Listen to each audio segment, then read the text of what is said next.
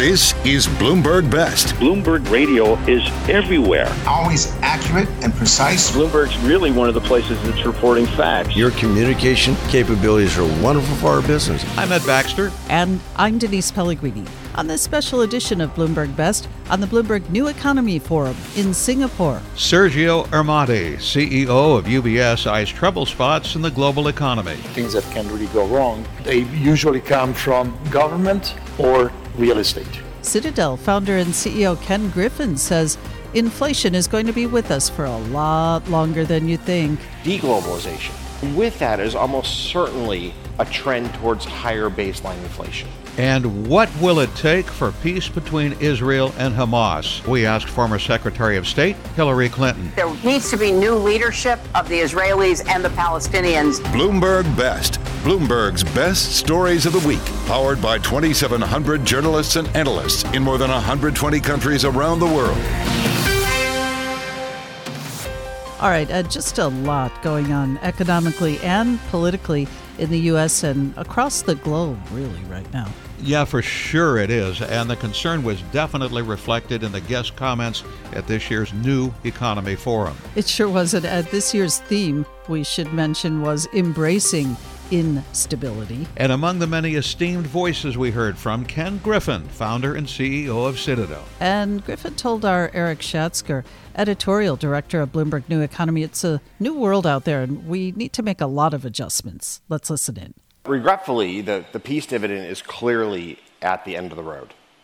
No matter what one may dream to be reality is there's two wars in the world right here, right now, one of which is in Europe. So there's no doubt that the NATO countries are going to have to increase defense budgets over the years ahead. That's going to come at a point in time where governments around the world are already struggling with the sizes of their deficits. And then when it comes to globalization, I mean, we're in Singapore. We are at one of the global nexus in the world of trade, of finance. Many of us in this room have been tremendous beneficiaries of globalization. And it hasn't been great for everybody, to be clear. But for the world as a whole, it's pulled 1 billion people out of poverty.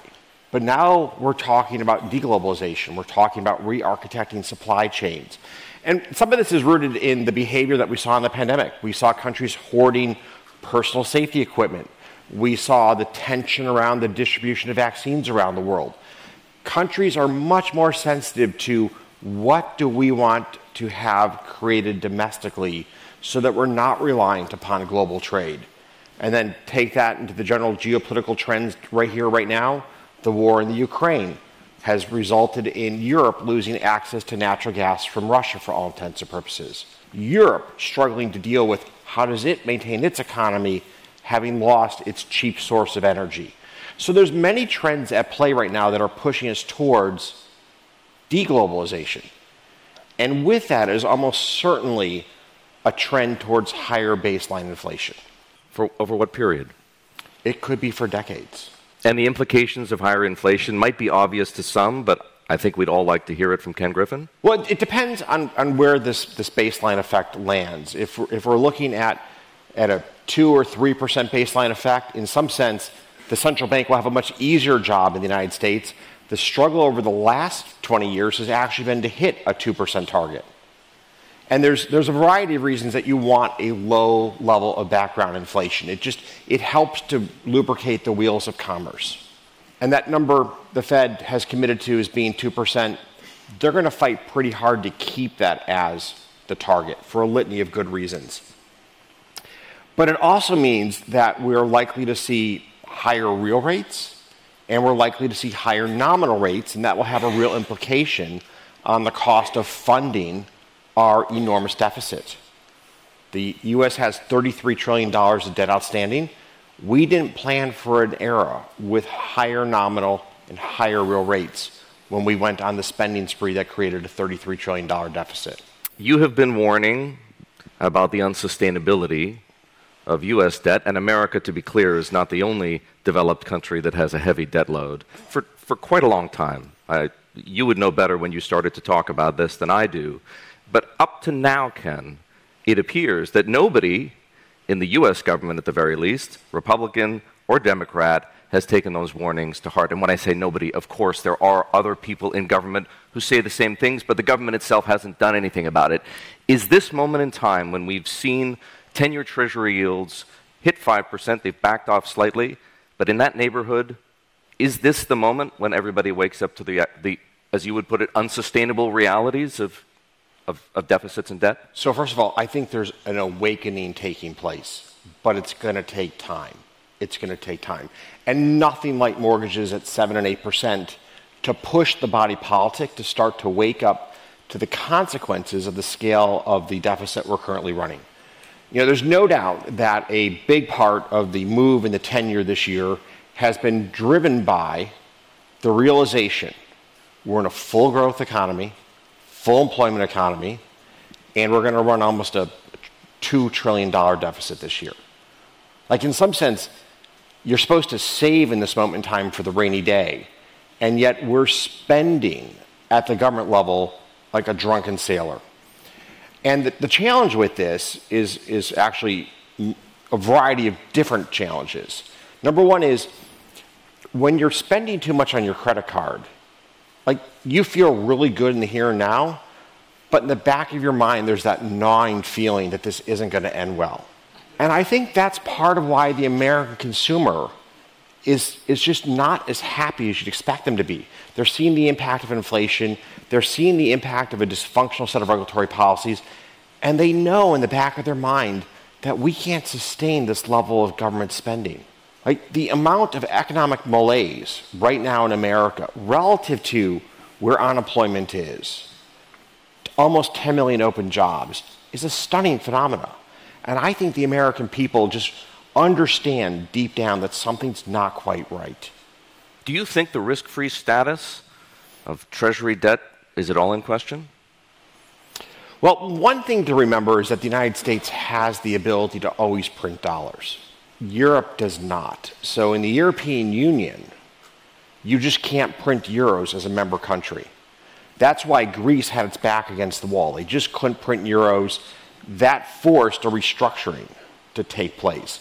Now, to be clear, the minute we start to print dollars to deal with the possibility of default, our economy is in a deep tailspin. So it's a theoretical possibility that we can go there, but the economic consequences would be devastating. Big picture, though, there's no IMF for America.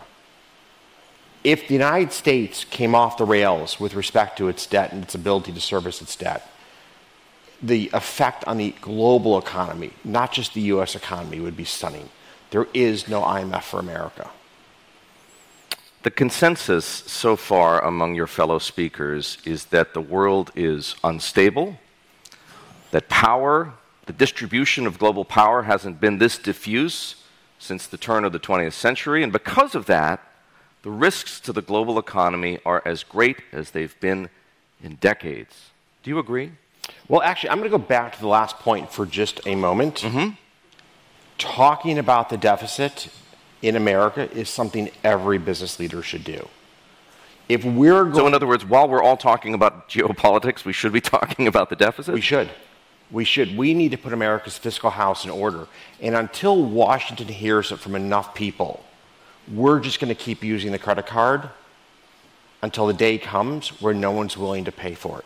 Like, if we can't have that conversation, who's going to have it? I don't want to go too far, much further down that rabbit hole, but up until now, what's to say that somebody will end up holding the Treasury Department's feet to the fire? Hasn't happened yet? So I was actually with... Or maybe not since days of the bond vigilantes. A number of the senior members of the House. In the top 3 conversations, the deficit was on every single person's lips. They're starting to get the message. They get it from the family that can't buy its first home. They're getting the message. But we need to keep pushing that message as the business community, as the financial community, to the American people, who are the American voters, who will start to demand that we put our house in order. So allow me for a moment to go back to geopolitics, because interest rate risk is something that you can predict up to a point. Geopolitical risk is much harder to model. How, as arguably the world's most successful risk manager. You have to be the world's most successful risk manager to run the world's most successful hedge fund. Do you manage geopolitical risk? Well, I wish that statement were actually true. I hate it when he attacks the premise of my question. All right? And one of the things that we spend a lot of time on is to try to be a great risk manager, but there is a real art to risk management. And unfortunately, it's not until you have the benefit of hindsight that you actually know how well you were as a risk manager. All right? So just first and foremost, everybody who's in the business of managing money, we're all learning to be better risk managers, but you can't take that for granted. That's not like a God-given right. Just because you've made money, you're a good risk manager. You've been listening to Ken Griffin, founder and CEO of Citadel, with Eric Schatzker, editorial director of Bloomberg New Economy. And coming up here on this special edition of Bloomberg Best, Sergio Ermotti, CEO of UBS, with his take on all the volatility. You're listening to Bloomberg Best with voices from the Bloomberg New Economy Forum in Singapore. And this is Bloomberg.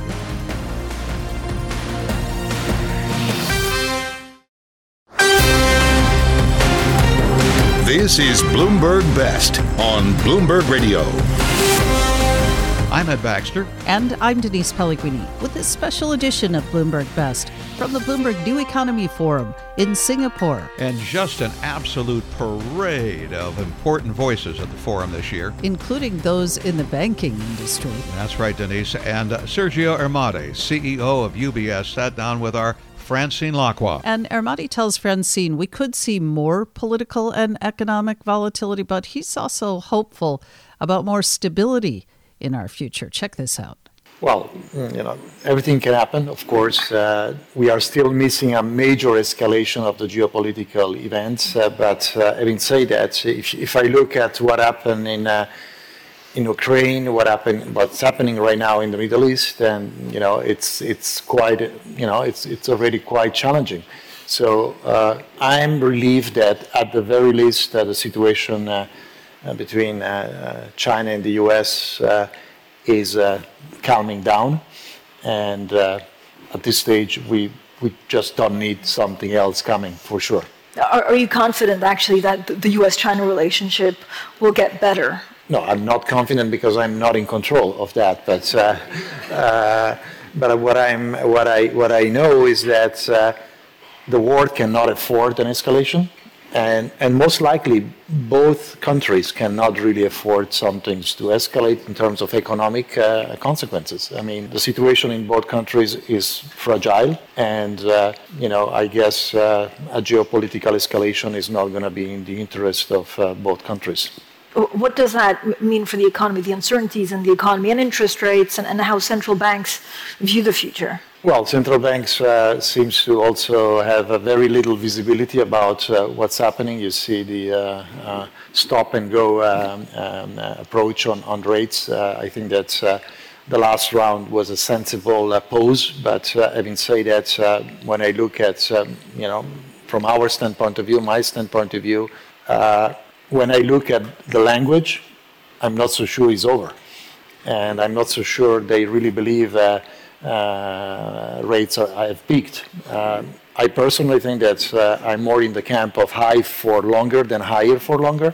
But I don't see how we can bring back inflation at target. Everybody focuses very much on the big drop, but the truth of the matter is that inflation is well above target rates across the globe, and is much stickier than we think. So I don't see how you can bring back inflation without creating an economic downturn. We start to see it now clearly in Europe, and most possibly also in the U.S. soon. So if you have interest rates high for longer, and there's an economic downturn, what breaks? Is it companies defaulting? Is it commercial real estate? Or are there other pockets in the market that you worry about? Look, I would say that companies, the vast majority of the companies are well placed in terms of capital position. I'm not so concerned at this stage about the private sector. There are, and if you want to look at major events, right, black swan events or things that can really go wrong, history tells us that they usually come from government or real estate.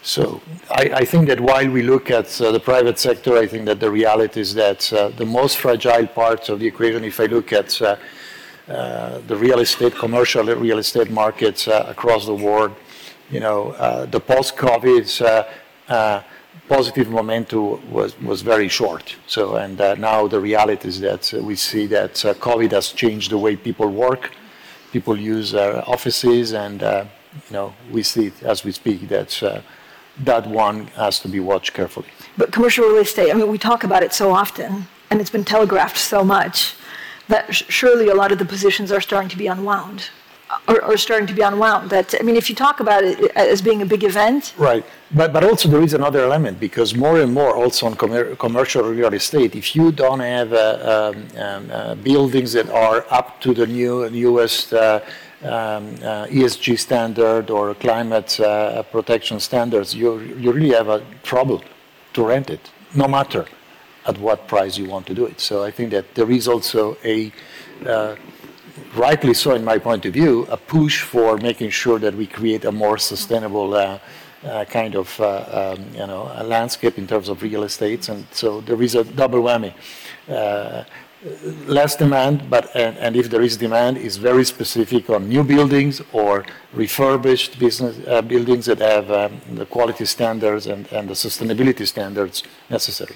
Sergio, you probably have the hardest actually job in banking right now, because you're flying a plane whilst building a plane, right? Because you also have to deal with Credit Suisse. How much time do you spend on each? Well, the first 100 days was at 90% on the integration. Right now it's coming down, but it's still very substantial. I don't expect this to change dramatically from kind of 2/3, 1/3.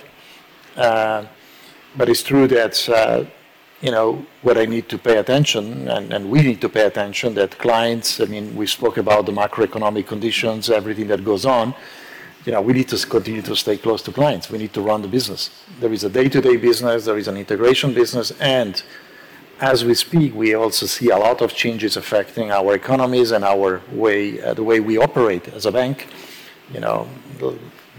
Digitalization, technology, artificial intelligence is changing the way we're going to work in the next 3 to 5 years. So the real challenge right now for us is not to be stuck into integrating the bank using the model we had in the last 5 years or we have today, but rather also thinking how it's going to be in 3 to 5 years' time. So I can't, and all of us in the bank cannot afford to be distracted from the clients and from a forward-looking aspect of what we need to do. Do you think client behavior is changing? Client behavior in respect of...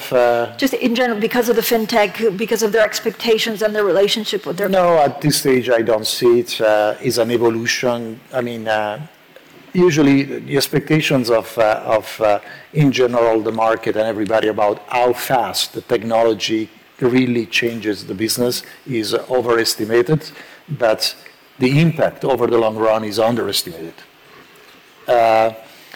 No, the only thing that I saw really changing in clients' dynamics and is really more on the asset allocation side. These higher rates have shifted the asset allocation thinking of clients back to a more traditional heavy component on bonds, on basically people are saying with 6.5% kind of yield, 7% even with pretty good quality, do I really need to have risks?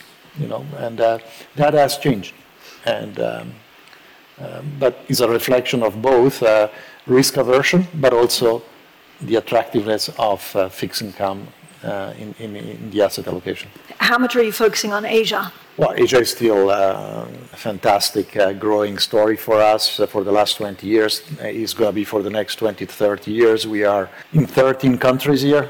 We are in Singapore today. We employ 5,000 people in Singapore, the two banks combined. So we are managing 650 billions of assets, clients' assets. So it's growing. So wealth creation is in this side of the world, and the underlying trends supporting wealth management are intact, particularly in this region. So we need to continue to look at way to lever that, and the momentum is good. Although I have to say that, of course, when you come here now compared to 4 or 5 years ago, you see some convergence to what we see in Europe and the US in terms of economic developments, uncertainties, and coming from different fronts. That was Sergio Ermotti, CEO of UBS, with Bloomberg's Francine Lacroix at the Bloomberg New Economy Forum in Singapore. And coming up, former Secretary of State Hillary Rodham Clinton's take on these volatile times. That's right, in a wide-ranging sit-down with Bloomberg News Editor-in-Chief John Micklethwaite. And you're listening to Bloomberg Best. Broadcasting from the Bloomberg Interactive Brokers Studio in New York, Bloomberg 1130, to Washington, D.C., Bloomberg 99.1, to Boston, Bloomberg 106.1, to San Francisco, Bloomberg 960, to the country, Sirius XM 121, and around the globe, the Bloomberg Business app and BloombergRadio.com. This is Bloomberg Best. I'm Ed Baxter. And I'm Denise Pellegrini with this special edition of Bloomberg Best from the Bloomberg New Economy Forum in Singapore. And the theme this year, as we've been talking about, embracing instability. And we got to hear from many important voices about this, including former U.S. Secretary of State Hillary Rodham Clinton and her take on global politics right now. Now, she had some surprising things to say about the Middle East. And she also talked out about trade deals and economic statecraft. And here's former Secretary Clinton now with Bloomberg News Editor-in-Chief John Micklethwaite. If you visit any country here, Indonesia, even Singapore, Malaysia, all these places, they will all say the same thing. What they want with America is a trade deal. When they deal with China, they get a whole menu of economic possibilities. With America, they really want some kind of formal trade alliance. But that seems to have gone. Are you saddened by that?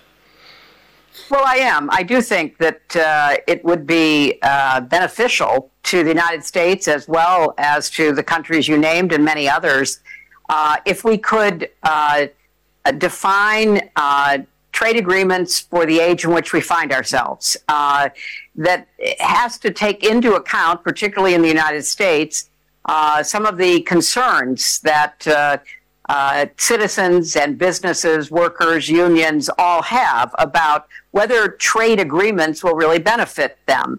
We have to take into account with many other countries what really is the openness on the other side of the agreement. How willing will countries be to open their markets to American businesses? So I think we need a new era of realistic trade agreements that take into account where we are in the world today, that understand we have new stresses and pressures, and that can make a case, particularly in complicated societies like Indonesia, like the United States, that any agreement is going to benefit not just a very few large businesses, primarily multinational ones, but will get into medium-sized and small businesses, will benefit consumers and workers.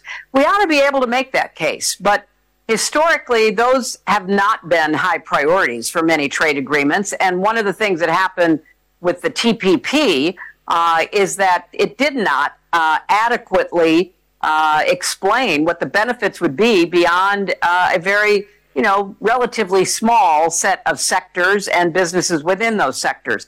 So it's up to leaders, both government and business leaders, to make a better case. And I think we could do that, but it means adding that to the big agenda that many people are already facing. And so we have to make a special effort to try to begin once again to talk about trade agreements, but with an eye from the beginning to make the case for those trade agreements, not negotiate behind closed doors, then come out and then have people express their disappointments and opposition. I'm going to rush you slightly towards the Middle East, Israel and Hamas.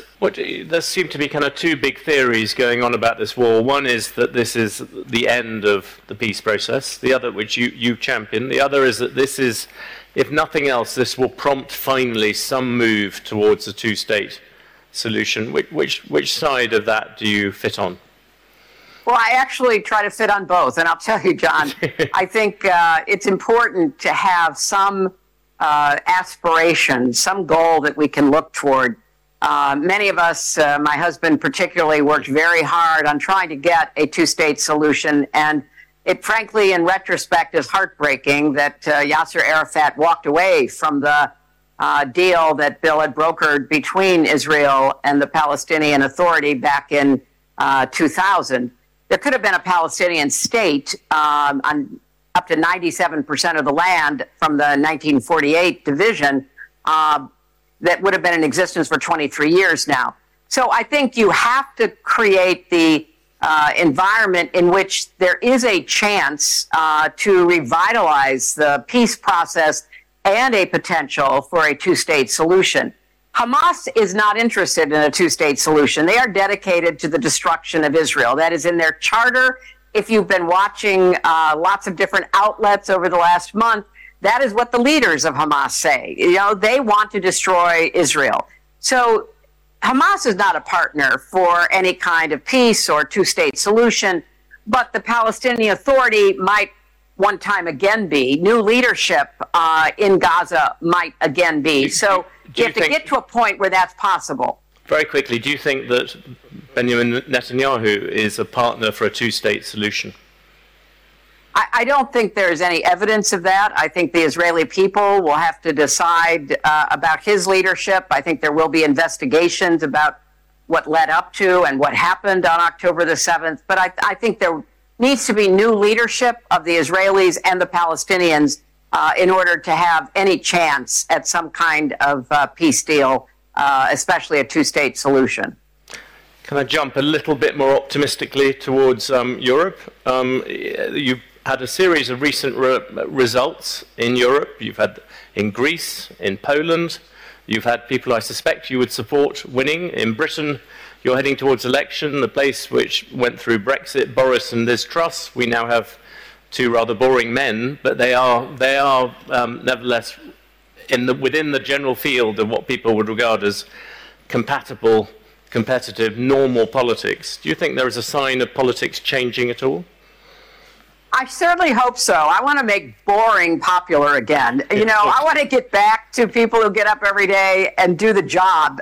Don't think that they are entertainers and performers who need to be outrageous and get a lot of attention on social media. So I wonder who you're referring to. I'm for the boring, public servants and government leaders right now.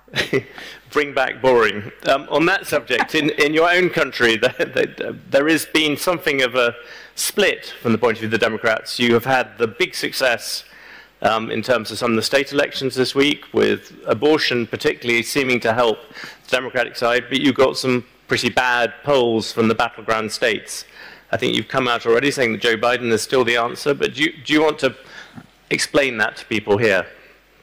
Well, first of all, I'm not a fan of polling a year out from an election. I think to go back to what we were just talking about, you know, there's a tendency among voters, and particularly I would say among Democratic voters in the United States, to always be looking for, you know, the next cool thing. Who's the really exciting candidate that we're going to have? And so there's a lot of churn about what we really are going to look for and end up with.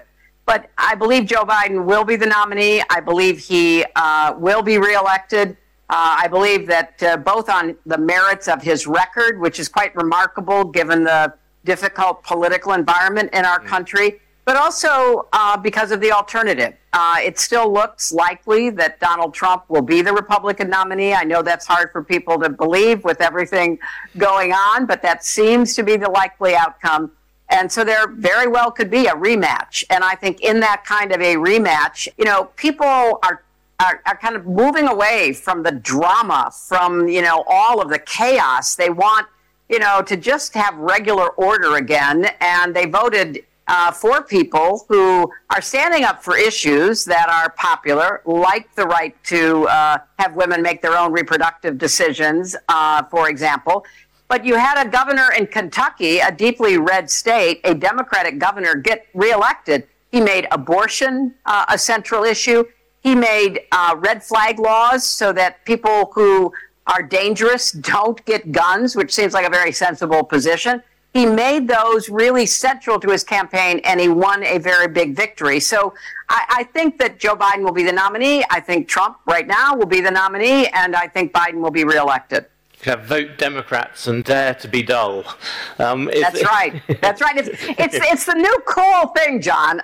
Just get out there and show your dullness, but get the job done. Be productive and dull. And you've been listening to former U.S. Secretary of State Hillary Rodham Clinton with Bloomberg News Editor-in-Chief John Micklethwaite at the Bloomberg New Economy Forum in Singapore. And coming up, a closer look at where the risk really is amid all this inflation and global instability. You're listening to this special edition of Bloomberg Best from the Bloomberg New Economy Forum. And this is Bloomberg.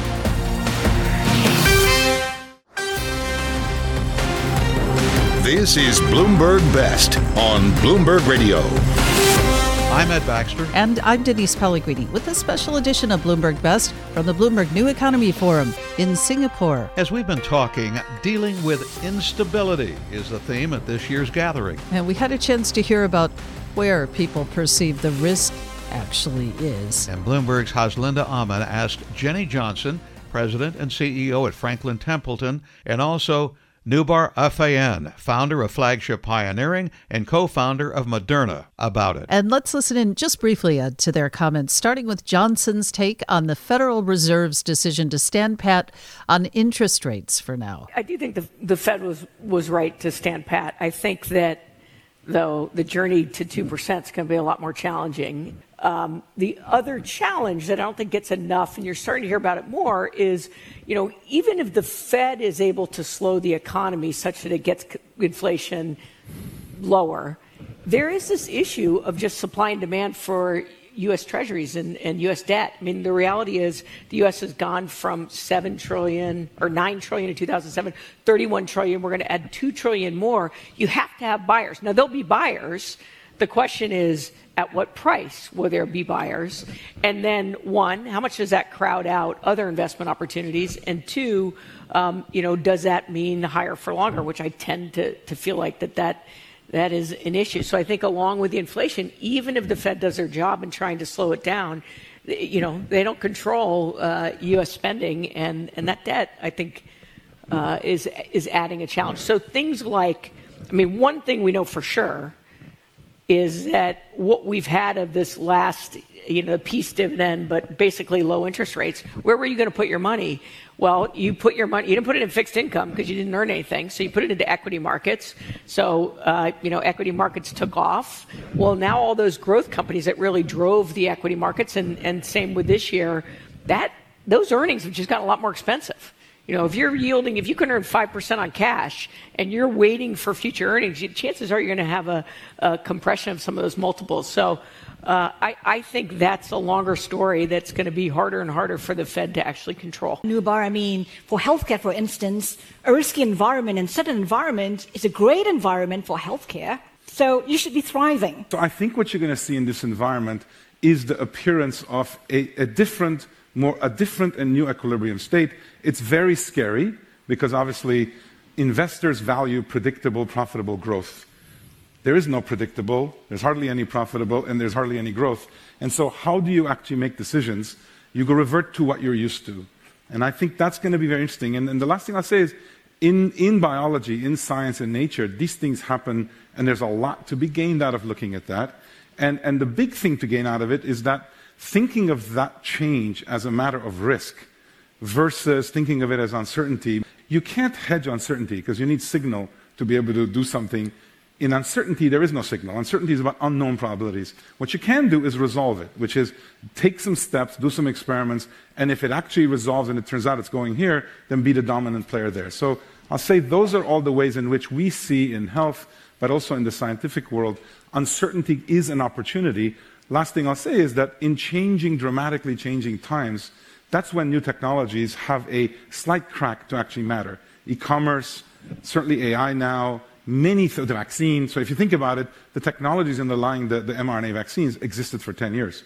But the moment in which it actually became possible to do this at a global scale actually was as a result of crises. And the question is, what opportunities is the climate going to present? What opportunities are these current moments of massive shift going to present? And I think that's where entrepreneurs and innovators have to realize this is not the time to actually retreat. This may be a once-in-a-generation opportunity to have the ability to matter.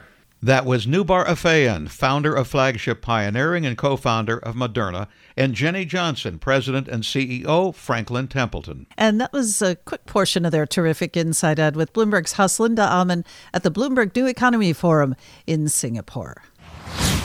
And that's it for this edition of Bloomberg Best with voices from the Bloomberg New Economy Forum. I'm Ed Baxter. And I'm Denise Pellegrini. This is Bloomberg, and stay with us. Top stories and global business headlines are coming up right now.